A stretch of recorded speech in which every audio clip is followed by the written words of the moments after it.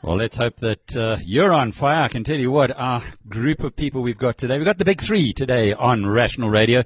We're kicking off with Paul O'Sullivan, who went along to court this morning. He'll tell us more about that in a moment. It's to do with a corruption issue, 60 million rand at Eskom. Then we'll talk to David Shapiro. He'll be bringing us up to date on the markets, including an opportunity that went south, a company called Metro Bank that is really under pressure. We'll talk to him at about 1:15. And then we have a special, a half-hour discussion with Jared Watson, who gave us the information which is dynamite. It's all over. In fact, BizNews had its biggest day ever yesterday as a consequence of the publication of that information, what we're calling the Bosasa files. It's documentary evidence which completely changes so much of the narrative that's been written about Bosasa. But we'll get on to that in a moment. First up, as promised, Paul O'Sullivan. Paul, lovely talking with you. We've been following this story that should have gone to court this morning. Did you actually go along to Germiston? Yes, so I went to court, Alec, and Mr. Trindade rocked up there with a legal team, including the well-known criminal lawyer Lawrence Otis and two other lawyers. And after kicking our heels for about an hour, we went into court and they asked for postponement until the 22nd of November. So the matter has been delayed until then. All right, so let's just go back a little. What exactly were you doing in court today? Because you were the guy being accused of being in the wrong. Okay, so I wrote to Trindade on the 4th of March this year, and I told him that although our investigations were not completed, I was satisfied that a vast amount of money had been stolen from a company called Tubular Construction Project, which was a special purpose company set up for tendering at Eskom. And I didn't say as much in my email, but we found that there were massive payments being made to Eskom employees as well. And what's Trindade's relationship with this company, Tubular? He owns 65% of the company. He's got a group holding company, and he owns his shares through that, and he owns the group holding company. So every time he does a project, he sets up a new company. He solicits the involvement of black economic empowerment shareholders, and our client is one of those black economic empowerment shareholders who's effectively been swindled out of his slice of the action because they've stolen all the money from the company, and the company is, for all intents and purposes, insolvent, having completed a 4 billion rand project. And how did they get the project in the first place? Well, as I've said, we found that and of course our client had no knowledge. He repeatedly asked for the bank statements and they refused to give it to him. He repeatedly asked for all sorts of information. They refused to give it to him. But it's now apparent that they got the project by paying bribes to senior Eskom employees. Okay, so how come you land up being accused in court? Okay, so I wrote to this guy and I told him if he didn't repay the money he'd stolen, I'd open a criminal case against him. He ignored the email. So a couple of weeks later, I sent an email to his attorney. I found out who his attorney was, and I sent him an email. And I said, look, we're not going to wait forever. He needs to repay the money he's stolen. And, it needs to be done promptly, or else we're going to open a criminal docket. They ignored that. On the 21st of May, I got word that they were bad-mouthing me. So I went ahead anyway and opened the criminal docket on the 26th of June, and that criminal docket is published on our website. So we opened the docket on the 26th of June. On the 2nd of July, BizNews, that's your channel, you did an interview with me and you ran the story. And 3 days later, he trots off to the Germiston court and attempted to bring an ex parte application to have me gagged on what's known as an anti-harassment order. Meanwhile, I'd only sent him 2 emails. So, he's just playing tricks, and I've decided not to roll over, and I've put him up to it, and I said, come on, let's fight it out in court and bring your lawyers along. And by the way, have you told your lawyers that you're paying them with the proceeds of crime? And so that was the court hearing today, which has been postponed. Sounds rather strange. Yeah, it's been postponed because they need more time, they say. And then they said they want to see all my evidence. We're taking legal advice as to whether or not we give them the evidence. We've opened a criminal docket. The evidence we have runs into thousands and thousands of pages. So we've handed all of that to the SIU and to the DPCI. And we are going to consult with the SIU and the DPCI and see whether or not they're comfortable with us handing them all the evidence before the criminal investigation has been completed. But we are satisfied, and we put it in our papers, we are satisfied. I mean, one of the payments to Khakudi, the Eskom employee, is for an amount of R500,000 for roofing sheets at 8,500 rand each. And I can go out and buy the same roofing sheets from Build It for 485 rand. So the whole thing is completely fraudulent. Anyway, why would they be buying roofing sheets from an Eskom employee? So what have Eskom done about this? Say again? What have Eskom done about this? Have they fired? Well, we've been in touch. What Eskom have done, they've done what is appropriate. They've referred the matter to the SIU. We've been communicating with the SIU, and the SIU are now at the point of asking the National Prosecuting Authority. They've completed their investigations, and they're asking the NPA to prosecute them. But as you know, the National Prosecuting Authority is still captured. It might have a new leader, but certain elements of the NPA are completely captured. The organization itself has been disemboweled of good prosecutors. And the remainder that are left, they just overworked and underpaid. Paul, why do you do this kind of thing? You know, I was having a look in preparation for this interview at some of the stories that we ran in the past couple of years. And you've taken on the NPA, as you've now explained. Certainly when they were captured, you were even more aggressive. Well, at least they got a new head now. But Sean Abrahams, you took on McKinsey, which has probably got one of the most ammunition of any organization in the world to hit back with. Hogan Lovells, the Sunday Times, which has got, well, it buys its barrel by the ink. Sorry, it's ink by the barrel. Batlani, Celebi, who you put into jail. What is it that makes you do these things? Well, we've recognized Forensics for Justice, as you know, as a charity, and we've recognized that the criminal justice system in South Africa was captured a good few years ago, and it's still captured by the underworld, and therefore we've decided to continue and expose these cases, and we publish it all on our website. And, you know, some of the cases we have been able to get successful arrests or prosecution started, at least. And a lot of, I mean, the Sunday Times you mentioned, I gave them 7 days notice to retract all 3 stories. And 7 days later, they retracted all 3 stories. So I think, you know, our aim is to keep exposing the rot and keep holding people accountable. Yeah, well, that's a good result in that case. But in this Trinidadi case, it looks like you're going to be going to court a lot. That's expensive in terms of time, let alone legal fees.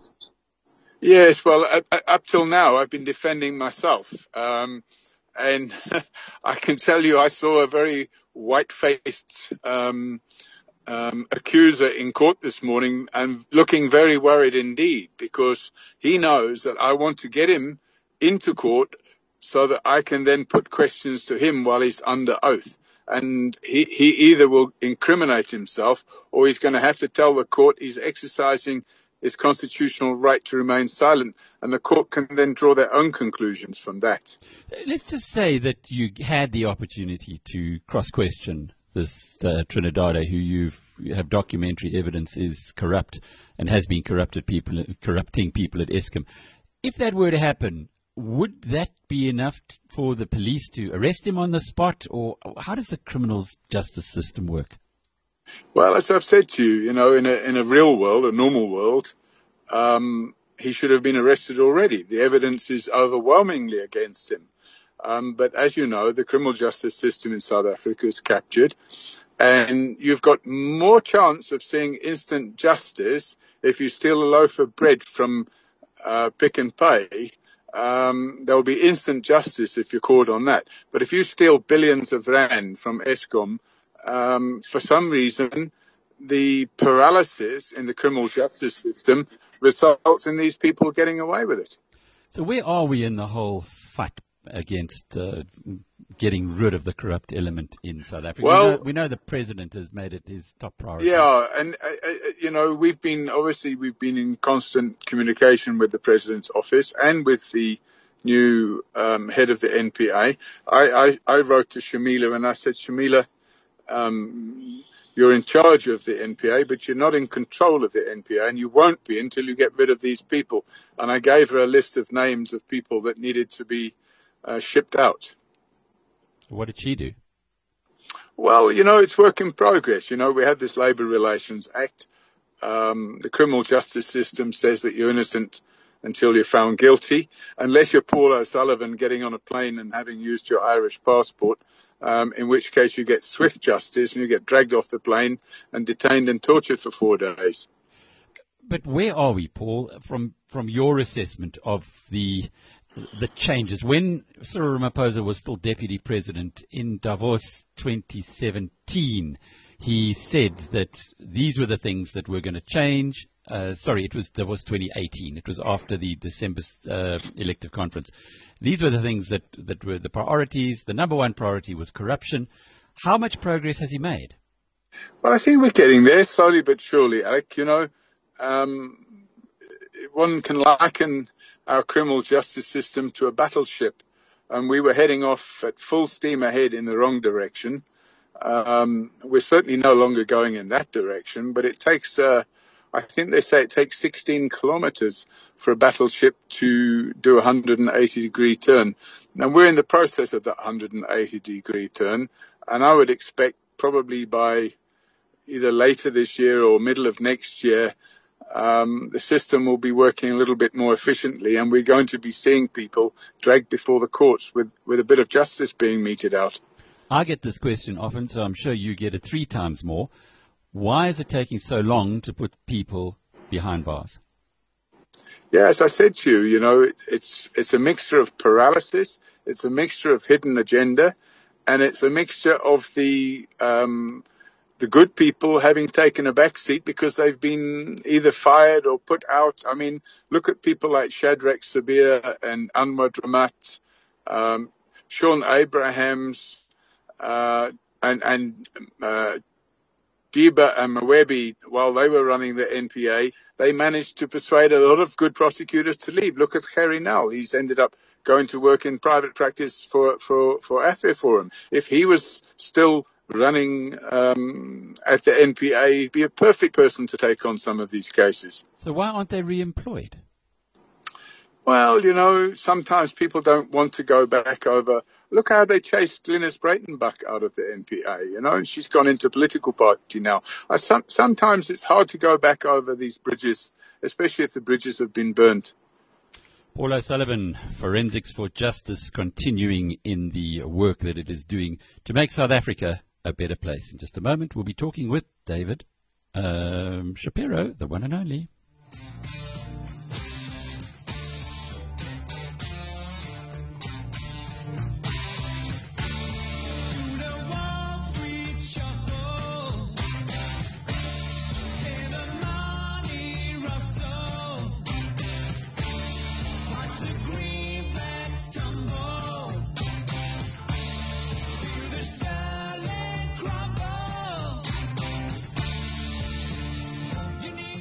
Hello. Hi, Dave. You're right there. Okay. I'm going to just turn the music down and away we go.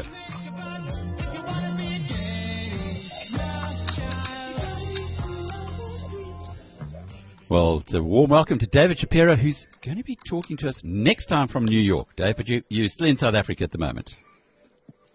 I am. I am. Until tomorrow. On one of your regular journeys to go and find out what's happening in Trumpland. My goodness. I see now Nancy Pelosi is issuing or starting proceedings to have Trump impeached. It's going to be exciting times when you're in New York.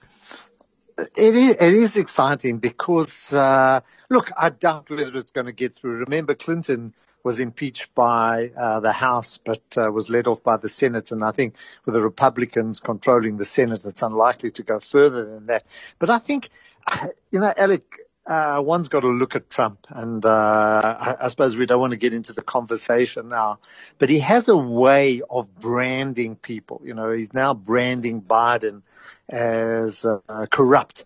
And at a time where Biden is fighting for the presidency or fighting for the nomination of the Democrats, you start to get this message out in the same way as he did it with Hillary, as, lock her up, lock her up.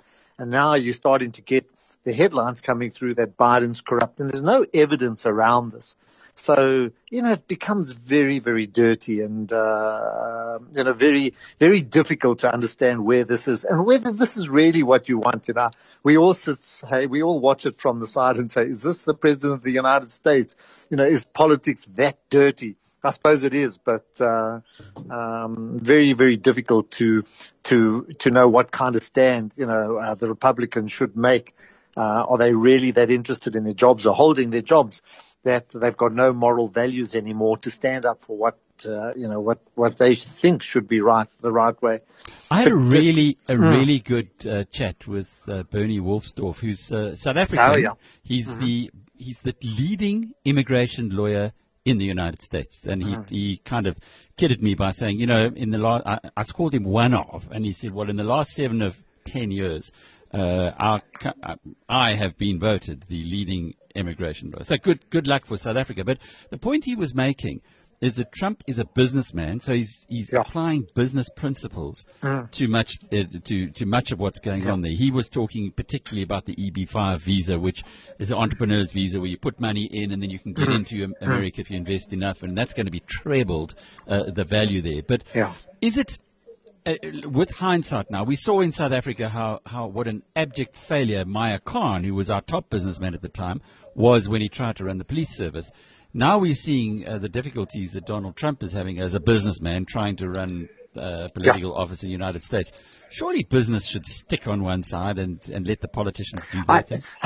Well, that's what we thought, and that's what we wish for, because he's trying to impose principles on something that doesn't require principles. I think that is much dirtier. For example, the whole impeachment process is around him bribing or coercing or pushing. I think pushing is a better word. The Ukrainian president to investigate the son of someone who's going to oppose him for the presidency. Now that's business type tactics. That's not political type tactics. We're not at war with anybody, and or they're certainly not at war with the Ukrainians, and he's not at war with his opponents, but he is applying those kind of principles. And to be honest, he hasn't signed a big deal. I mean, besides the tax reductions, we haven't seen him do anything with North Korea. He hasn't done a deal with China. He hasn't done any big deals as well. So, to be honest, Alec, I'm getting bored with this whole thing. I just wonder. You want a president who actually sets decent principles that you can teach your kids to follow, your grandchildren and so on. Not the kind of principles that he stands for.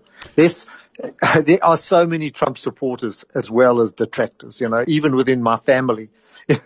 When I talk to the Australian branch, they think he's great, and you talk to the South African branch, it's a completely opposite side, or even the American branch of my family. So. Well, let's go to the UK branch and have a look at Metrobank. Now, let me tell you the story of Metrobank.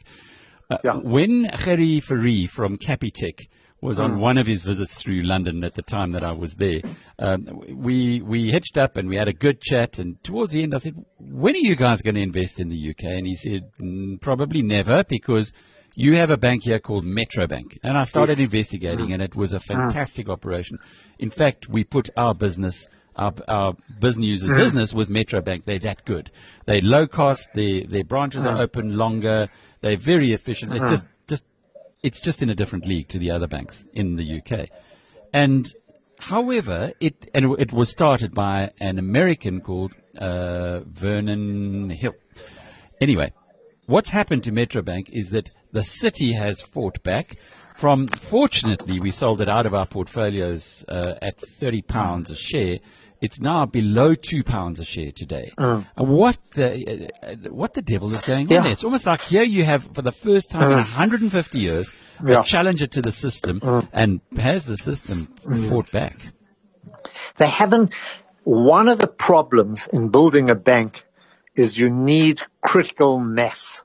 In other words, you need a very wide spread of deposit holders and also loanees, people to whom you lend money.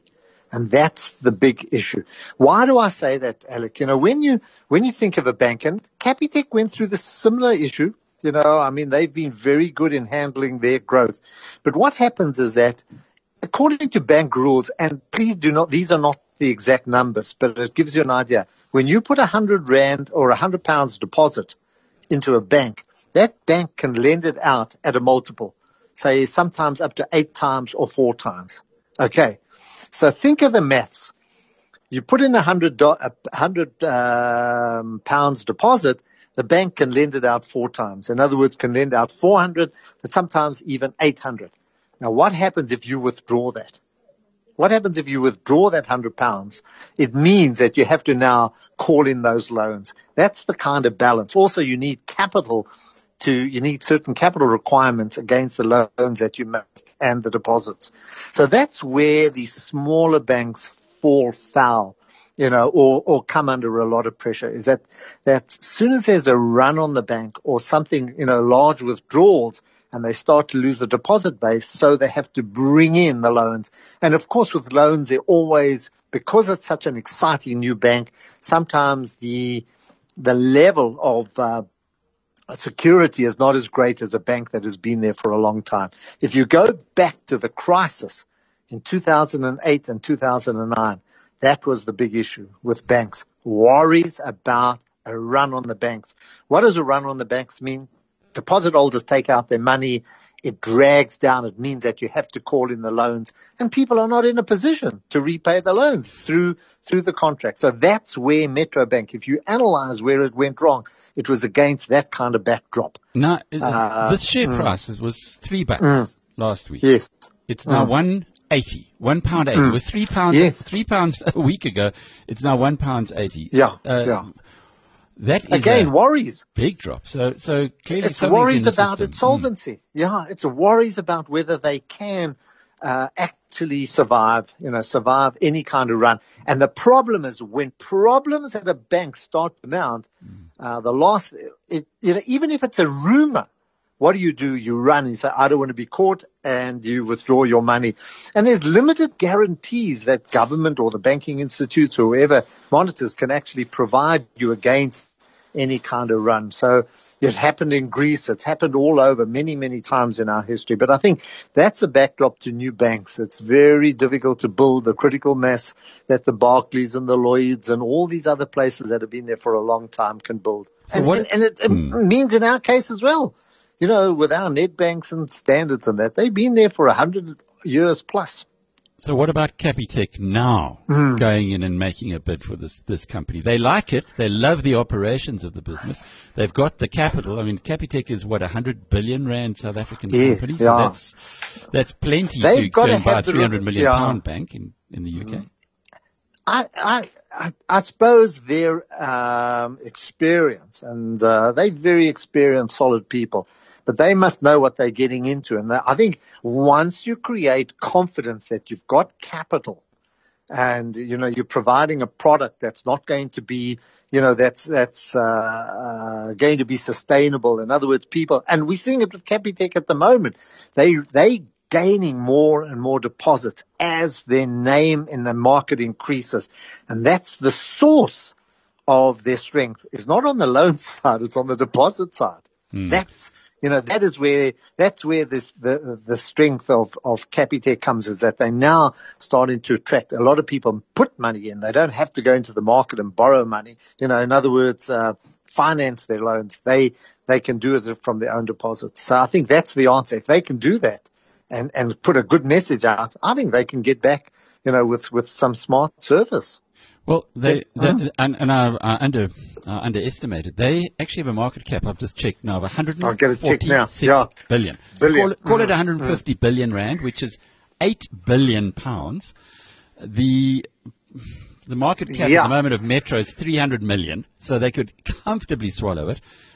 First Rand recently bought Aldermore in the UK for £1 billion, so 3 times. And Aldermore is not it's not a touch on Metro. On Metro. Surely it's a screaming opportunity for them. Look, I think that you've got to discuss with Capitec. You know, I'm just looking because, you know, that Capitec today is bigger than ABSA.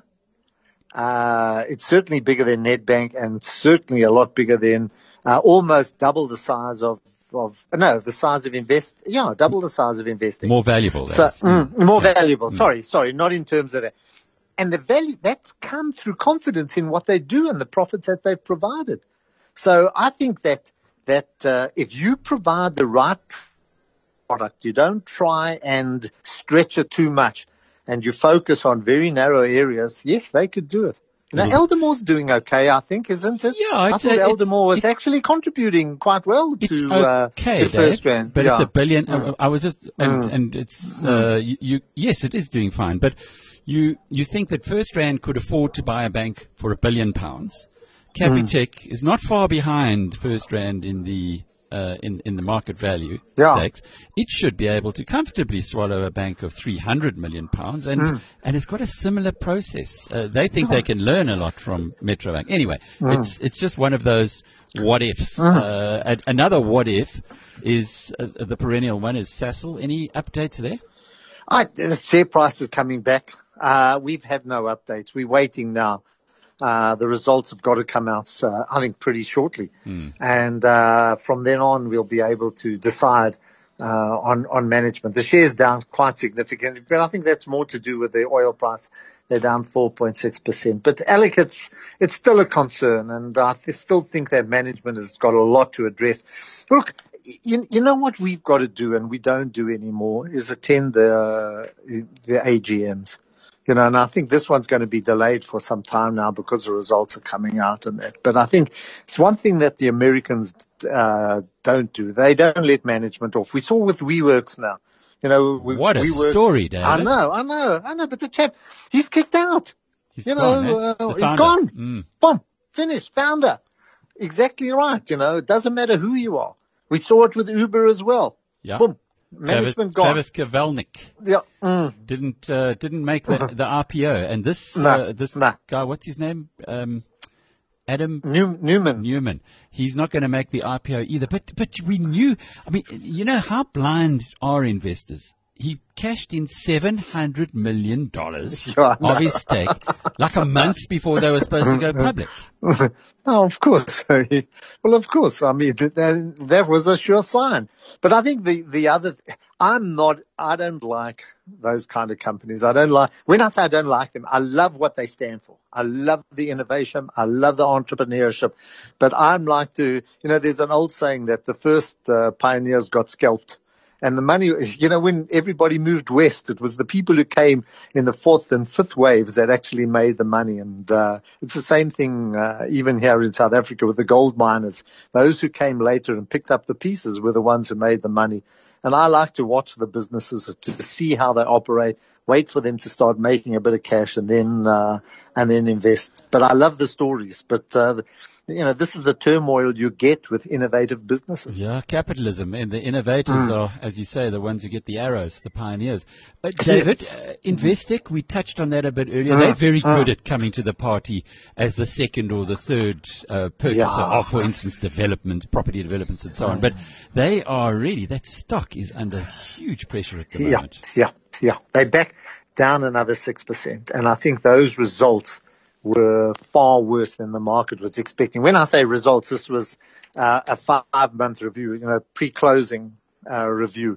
But what it does highlight is the strain that they're taking in the UK and the strain that they're taking here. I think the other issue is that, Hendrik, whose asset management side, are going to split off. Hendrik du Toit are splitting off. And that's also going to weaken the base of Investec. So here's a stock that with all the fuss that we've made about Investec, and I've always been, I use their card, I use their services, and that if you've done better using their services than actually investing in them, because over 10 years or 5 or 6 or 7 years, they've hardly done anything. I'm just trying to quickly get a chart. We're down 6% today. It's down more than 10% in the last since September the 20th, so it's a bit longer than 3 trading days. It really is a bit like WeWork, which is I was a WeWork fan. I used their offices. Fantastic product, but you wouldn't want to buy their shares. Well, not now, not in the pre-listing. We're down 5 years. We're down, and I don't know even before then. I don't know how far it is. So if you would have bought Investec shares 5 years ago, you're back where you started. You haven't made any money out of it. And yet look at all the effort that's gone into running the bank. You see, David, this is why you should be investing in BizNews Premium, because I go onto the Wall Street Journal. I can tell you the last time Investec was at this share price was in 2013. Okay, there you are. 2013. 6 years. So 6.5 years. 6 years. And work out the cost of money in that time. The other opportunities that existed for you to have bought. But isn't the question on that one, buy them now because they are at 6 year ago prices? No. The trend is heading down, and there's structurally there are issues there that they have to face. So we have to work out where Brexit's going.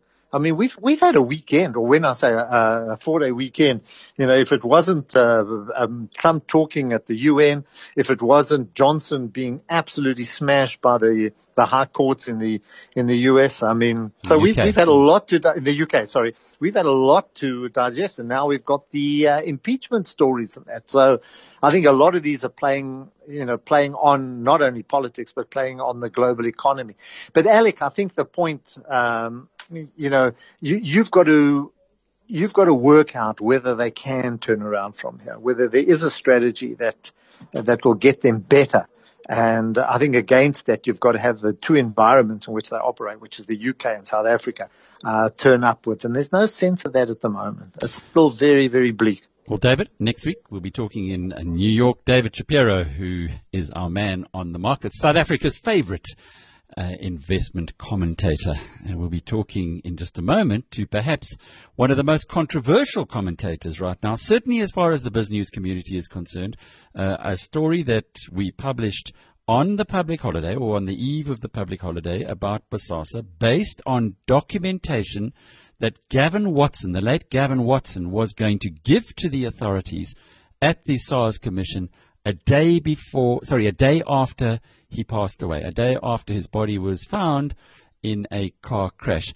I had it, we've got this interview coming up in a moment with Jared Watson, who put all the documentation together, and he joins the dots for us. Don't go anywhere.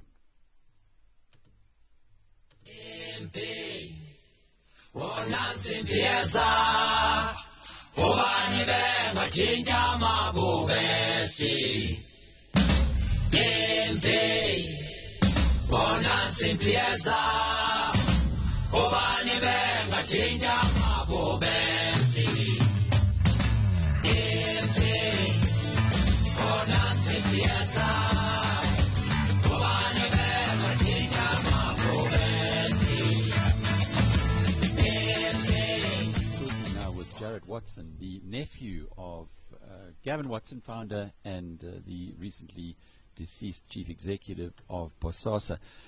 Well, I can just tell you that, Jared, your documentation that you put together, what we've called the Bosasa Files, which is on BizNews, has just gone viral. It was our biggest day ever on the website yesterday, and we've been going for 6 years. And we've had big stories in between. So there's a lot of interest. Let's just go back a little bit, though. Why did you put this all together? Alec, this file was particularly put together I'd say first we were exploring the possibility of submitting an affidavit to the Zondo Commission. And at a later stage, it became necessary because of a tax inquiry that was established for Bosasa and related entities. They asked for certain information to be put together, and that's why the file was prepared. It was prepared as a submission to SARS. Just explain that. What is the tax inquiry about? So, in my view, the tax inquiry was effectively established as a result of allegations that were raised by Agritzi and his team at the Zondo Commission. And on the strength of those accusations, a inquiry was put together to investigate the truthfulness of the allegations and to establish what is true, what isn't, or at least their version of it, and to investigate the tax consequences thereof. So that's interesting. The authorities are going through a process of checking out what Agritzi said. From your perspective, and certainly from what we've seen, it doesn't appear to have been similarly treated in the media. Is that changing now, though? I mean, well, since your article, I mean, there's been a lot of interest, people starting to question the truthfulness of Agritzi. Can we trust what's been said here? But I mean, obviously the narrative in general has been one of this state capture entity. So yes, it does seem like, I wouldn't say things are turning, but I mean, we're being asked questions. People actually want to hear our position for the first time. So that is of value, I guess. Did nobody contact you in the past? In the past, when was it August last year, when Agritzi sent a letter to the press, our immediate inclination was to contact the press and to get a Bosasa version of their story out there. But everything we tried just fell on deaf ears. No one wanted to hear the story. It wasn't the story that the public wanted to hear. No one wants to hear about a mere situation of corporate espionage. They want to hear the story of state capture, and it was what was relevant, and it was what was the juicy story before elections in May of this year. So the run-up to the elections, this is the story everyone wanted to hear. You wanted to believe that there was some greater story at hand here of state capture and whatnot, but no one wanted to hear the story of Bosasa. What they wanted to say, look here, effectively what we were dealing with was just an ex-employee who wanted to take over the business, and if he wasn't allowed to take over the business, then to destroy it so that he could take their contracts. And it was nothing more than that. But as I said, no one wanted to hear that story. There are quite a few people who come out really badly in the documentary evidence that you've put there, including Adrian Basson from News 24. Did you approach him at any point in time and try and give your side? Actually, I did speak with Adrian quite recently. Time all blends into one at the moment, but it was around a week or two ago, and we did speak. I did tell him that we are aware of certain accusations that have been made about him. I cannot talk about his relationship with Agritzi. I've never been in a room with the two of them. All I can talk about is what evidence we have and what Agritzi himself has purported and what Agritzi's teammate Andries van Tonder has said about Adrian Basson as well. So there are a number of other parties that have confirmed and said that Angelo had a very good relationship with Adrian, and that their relationship goes back some time. And that's documented in the files that you've uploaded. That's documented in a transcript of a recording where Angelo says that himself. It's documented in a transcript of a recording where Andries van Tonder says that. It's documented in an email on the 7th of March 2018 where Angelo specifically says that to the auditors of Bosasa. And I only had that email because Angelo gave me that email himself on about the 25th of August last year. And then we have in that file, there's an email from April 2016 of a private communication on Agritzi's personal email address between him and Adrian Basson. Now, can I talk of any specific instance where I have been involved with a discussion with the two of them? I cannot. Adrian must defend himself and say what his perspective is on that whole relationship. All I can do is pass on what is in my hands, which is the transcripts of where they were purporting to be very close friends with Adrian Basson, emails where Agritzi was purporting that, and emails between himself and Adrian Basson. So So Adrian must explain himself. I can't say anything beyond that. I can just provide the evidence that's at my disposal. What about the Democratic Alliance? In the Bosasa files that are on Yeah. News, there's quite a lot of linkages between Agreed and his son and the official opposition. Yeah, so what happened was when I met Angelo last year, August, and I asked him and I said, look here, he had sent what I'd call a letter to the press on the 21st of August. And it was incredibly confusing that he was raising accusations that he had never raised before. And I said, what precipitated this letter of his to the press? And he said, amongst other things, that if we do this, we will be darlings in the old South Africa. And those are the verbatim words that he said to me. And when he said that, he then handed me his phone and he showed me a video of Glenys Breitenbach at his house, which was quite concerning to understand this relationship. And then he said he had become, over the last number of years, he'd become very close friends with high-ranking members of the Democratic Alliance, and that he'll be held as a hero if he brings down Bosasa. So that was the context under which I was exposed to this from Agreed himself. And because of that, I thought, well, let me do an investigation and see if there's more to be understood here. And on further inspection, that's where I came across a history of his son forming a company with employees of the DA, then his son requesting specifically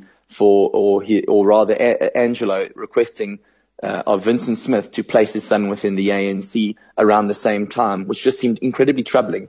Why would some kid form a company with the Democratic Alliance employees? It's not just a matter of where it's like, oh, you vote for the ANC, I vote for EFF, he votes for the DA. This was forming directorships with employees of that organization who are to this day still employed by that organization. And then Giancarlo Agreed, Angelo's son, then going and asking to be placed within the ANC, then sitting for 4 years, and 4 years later saying, just before the general elections in May of this year, saying, oh, I left the ANC because I became privy to high-level corruption within the ANC. It all just seemed like a game plan that was established. And that's what I was hoping that the documentation that I uncovered would reveal an element of. So we know of these things from both sides, that there's something far greater than just that lying here. So where is apart from being on Viz News right now, the documentation was put together, as you say, initially for the SARS inquiry. Was it ever submitted? It actually hasn't been submitted yet. Obviously, Gavin passed away the day before he was to submit it. So we're still trying to understand what channels to go through for the file to make its way to SARS. As I said to you as well, what you have uploaded isn't the complete file. It's what I'd call the chronology elements of the file, which explains Agreed's timeline of involvement with Bosasa. Now, it's a significant portion of the file, but there are other more specific tax issues that are also dealt with in the file that isn't, I would say, part of the chronology of it. So it's not the complete file that was to be submitted to SARS, but it is a large portion of it. Where did you get this information from? Well, I've just been doing an investigation for the better part of this year. And, I would speak to people within the organization, say, look, these are things that we're looking for, going through company files, doing my own, research on the internet, using, whatever capabilities I have just to try and accumulate documentation. And then a significant portion of it, believe it or not, was actually handed to me by Angelo Agreed last year, August.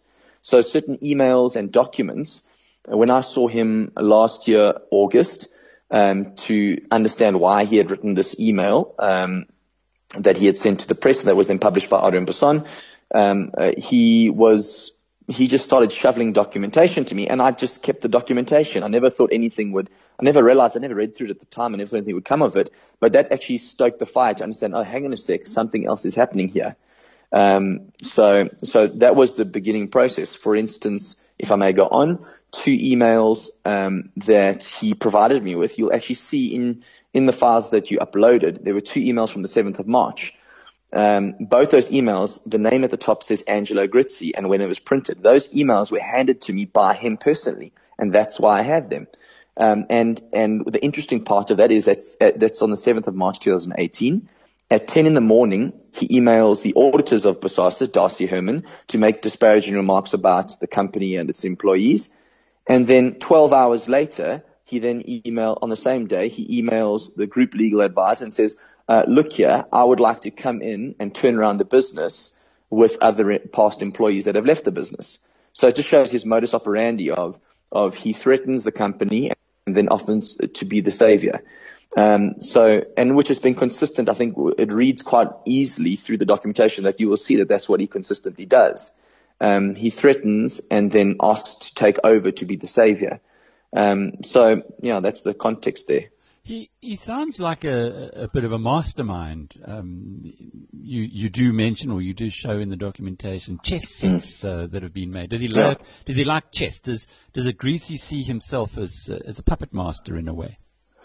Yeah, I think he does. I think that's how he likes to present himself. Remember, in my view, we're dealing with someone that has an obsession with power and being perceived to be in control. I mean, generally, why would a person own 5 Ferraris? It's not to drive them. It's so that people can see what you own, that people can, that you can be lauded, that you can seem like, for lack of a better term, a big deal. So that's what he loves I believe, is the power, the control. I think when he was retrenched from the business, that's what made him potentially go insane, for lack of a better term, is the fact that he was previously the man that effectively controlled 4,500 to 6,000 employees, and now that position of control was taken away from him. So for me, I think that's the context in understanding his character. And you say the chess perspective, he would have chess pieces made. I don't know I think I might have shown them to you. He had chess pieces made of Zondo. He had chess pieces made of President Ramaphosa. He had chess pieces made of President Zuma. He had chess pieces made of Gavin Watson. He had chess pieces made of a number of people. And it's almost like some strange game to him, that he controls all these parts. As I said to you, and I think I would have shown you, I actually have those chess pieces. When I was at his house, he actually gave them to me. So we kept that as a part of evidence as well, which isn't, I guess, in the file because it's a physical chess piece. But it's just part of his games, which he would gloat about. Getting to your uncle, the late Gavin Watson, he was with you the night before he died. You told us before that it was a family celebration and he left in good spirits and you were looking forward to meeting each other the next morning. I did talk to your father, Valence, about some questions that had arisen about his death, which still appear to be unexplained. But given all the documentation that has gone together, are you now suspecting foul play? Look, there's a lot of information that's already out there. So there are elements that have been ruled out and then elements that cannot be ruled out. We haven't been afforded the opportunity to rule out foul play yet. And given certain elements that have happened, such as the movement of his phone subsequent to his death, such as what was he doing in that area at that time of the morning, would have most likely been for a meeting. However, no one has come forward to tell us they were having a meeting with him. I can't think offhand now, I write these things down, but there are a number of elements that just don't add up, and we are trying to get the police to investigate further. His a number of elements around the fact that his heart wasn't even beating at the time of the impact of the vehicle. Now, which would then suggest that either this is an accident, some health issue before the impact of the vehicle, or is there some other element there? There are just a number of factors that just are unanswered for us at this stage. And I personally, given those factors, suspect that there was foul play here. Given that, I would naturally ask who would stand to gain from Gavin's death and who had been a threat to him in the past. The only two questions I can come to in that regard is Angelo Grizzi himself. And I think the evidence shows that in the file, because the reality is that Gavin was to attend the SARS inquiry, where his intention was to demonstrate all the lies that Grizzi had told in the past. And that was to be the next day after Gavin died. And then the following day, after Gavin was to appear, Grizzi himself appeared. So there was a massive, I would say, incentive for Grizzi to see that Gavin never made that inquiry. And then from the other aspect, if you go and you look at the file, you'll see on the 19th of March, Grizzi says that himself, Andries van Tonder, Leon van Tonder, and Frans Forster, as well as other employees, ex-employees from Bosasa, all wanted to return to the company, and they wanted to be a part of what he called a turnaround team to turn around the company. Now, when that offer was rejected, and that's the 19th of March, then we see, and this is from a News 24 article, that Mikey Schultz then says that he was then contacted towards the end of March, beginning of April, by Grizzi, and Grizzi was offering to pay him somewhere in the region of 2 million rand to seriously assault Gavin. So we're aware of how he's operated in the past, where when he doesn't get what he wants, he uses underhanded tactics to get what he wants or to enact his plans, you know. So these are very troubling things for me that we need to ask. I mean, it was published this last Sunday as well in the Sunday World that Grizzi was sending messages to employees or past employees of the business the very day before Gavin died, saying, "Please turn on Gavin and side with me." And he was offering to pay them through his brother's business, Semeg. And this was the day before Gavin died. Then 2 days after Gavin died, he was trying to contact directors of the business to say the exact same thing to them as well. And we've got those WhatsApp messages on record. So these are all very, very troubling things, particularly regarding the timing of when these things occurred. Who's investigating this, apart from you? At the moment, it's the police. We always investigate privately. You know, I'm trying to figure out as much as I can as well and to be of assistance. But information hasn't been forthcoming. We're told that it's supposed to take 48 hours for us to get the tracking data from his cell phone. If there's I think a 205 subpoena or something like that, within 48 hours, the police are supposed to provide you with the tracking data from the phone, which is massively, potentially massively influential information. And we're a month in, or over a month in, and still we haven't received any communication. So I'm personally not very impressed with what information we've received so far. The only credible intel we've received is from the professionals that we have employed ourselves. You said earlier that you've spent much of the last year investigating this. Obviously, you must have a day job. Have you just given up on that and reallocated your time? No. I'm basically moonlighting on the side, effectively using what available time I have to assist in this regard. I mean, it's the questions that has come up. I'm not employed by Bosasa. I never have been. I never received anything from it. But the reality is, Grizzi has tried to destroy everyone in that business and everyone connected to it, including ourselves, because we're family of Gavin's. And obviously, you know, if you are faced with that position, you'll do anything in your power to resurrect your name, or whatever the term I could use. So I'm just using what available time I have to be of whatever assistance I can be. And where is this going to now? Because it does appear as though the public still, certainly judge from the emails and the responses I get on social media, just simply by putting your side of the story, that there are many people who don't believe it, who believe that I've been duped by you, and presumably you've been duped by Gavin. Where does it all end? Alec, in the court of public opinion, I don't know if it ever ends. So I can't say where this is going. I think you know, I was talking to someone yesterday. I was saying it's called confirmation bias in finance. Is generally people go out there looking for information that will support their current view. They don't go out there looking for the truth. So I can't say if someone's presented with definitive evidence, will anyone change their view on us? I don't think so, because that's generally not how humanity works. Where it's going, I can't say. All I can do is provide. And it's the exact same thing I said when I spoke to Adrian Besson. I said, look, Adrian, we can be cordial with each other, but I can't, we don't have a relationship built over time, so I can't trust anything you're saying to me, and I don't expect him to trust anything I'm saying to him. I don't think the public should believe anything I say necessarily just because I'm saying it. They should go out there, look at the information that's on hand, and judge for themselves. They mustn't listen to the opinion of any opinion of mine. I guess I'm not objective in the sense that I'm perceived to be subjective, given that I am Gavin's nephew. However, they shouldn't listen to what I've got to say and believe me because I'm saying it. They should listen to what I've got to say, go have a look at the evidence that is now on hand, and judge for themselves. Trust but verify. For sure. Just to close off with,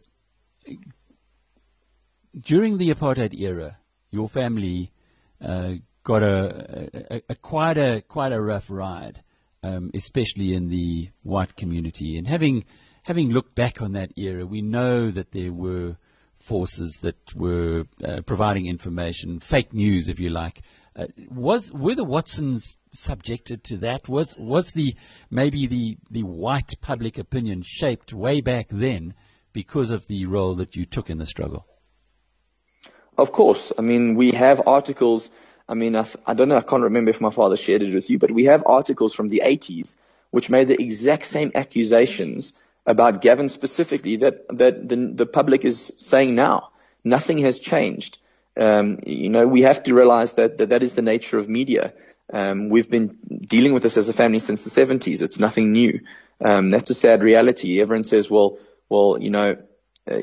someone wants to hear your story. I don't know if that's necessarily true. At the end of the day, people just believe whatever's written in the media, and if the media doesn't want to write what you have to say, you have no control of that. Media is very centrally held in this country. Don't forget, and I think we may have even discussed this, that if we look historically at media in this country, the very same person that formed the National Party, Barry Hertzog, formed Naspers, which is the most powerful media organization in the country by far. So there are historical elements to understand in the media that we'll never be able to escape. That is the reality of it. So can we control that? No, we can't. So where it goes from here, I don't know. There are many books written about that time, Henny van Vuuren's Apartheid, Guns and Money being one of the better ones, which shows that there was a lot of counterintelligence or misinformation that was provided at that time.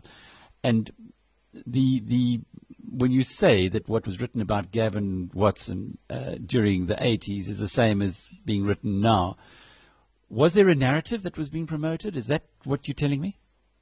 Correct, yes. I mean, the very same things that are being said now, some of these things I don't even feel like verbalizing, but I mean, they were saying in the 80s, Gavin was having affairs, and they said it as if it was a derogatory statement. They said Gavin was having affairs with black women, and he was, they were stealing, and they were involved in insurance fraud and all these things, all these same accusations. If you put the media narrative then next to the media narrative now, it's like the same person writing the same articles. So nothing has changed. And there's nothing that you can do to control that. That is just the reality. I mean, don't forget that if, for lack of a better term, at one stage, Naspers was considered state media. Naspers was responsible for publishing a lot of what I would call apartheid propaganda. However, when they had the Truth and Reconciliation Commission, Naspers as an organization never came forward to apologize for anything. I believe hundreds of journalists that were employed by them came forward to tell their side of the story, to apologize. But as an organization, still to date, Naspers has taken no credibility. So that's out of our control. What the media chooses to publish about us, there's nothing that we can do about that. But what you can do is put together the documentation and say, well, go and read it, go and see the facts. True. So I mean, look, we're very grateful for that. I mean, we do not have a history with each other, you and myself, but I'm grateful that at least you've taken the opportunity just to upload what documentation we have and allow others to judge for themselves. And you have more documentation. There is more documentation, and there's more that we are trying to gather. This is an ongoing investigation. As we are able to come across more information, we will most likely release that. But this is a process that we're going through. Fascinating.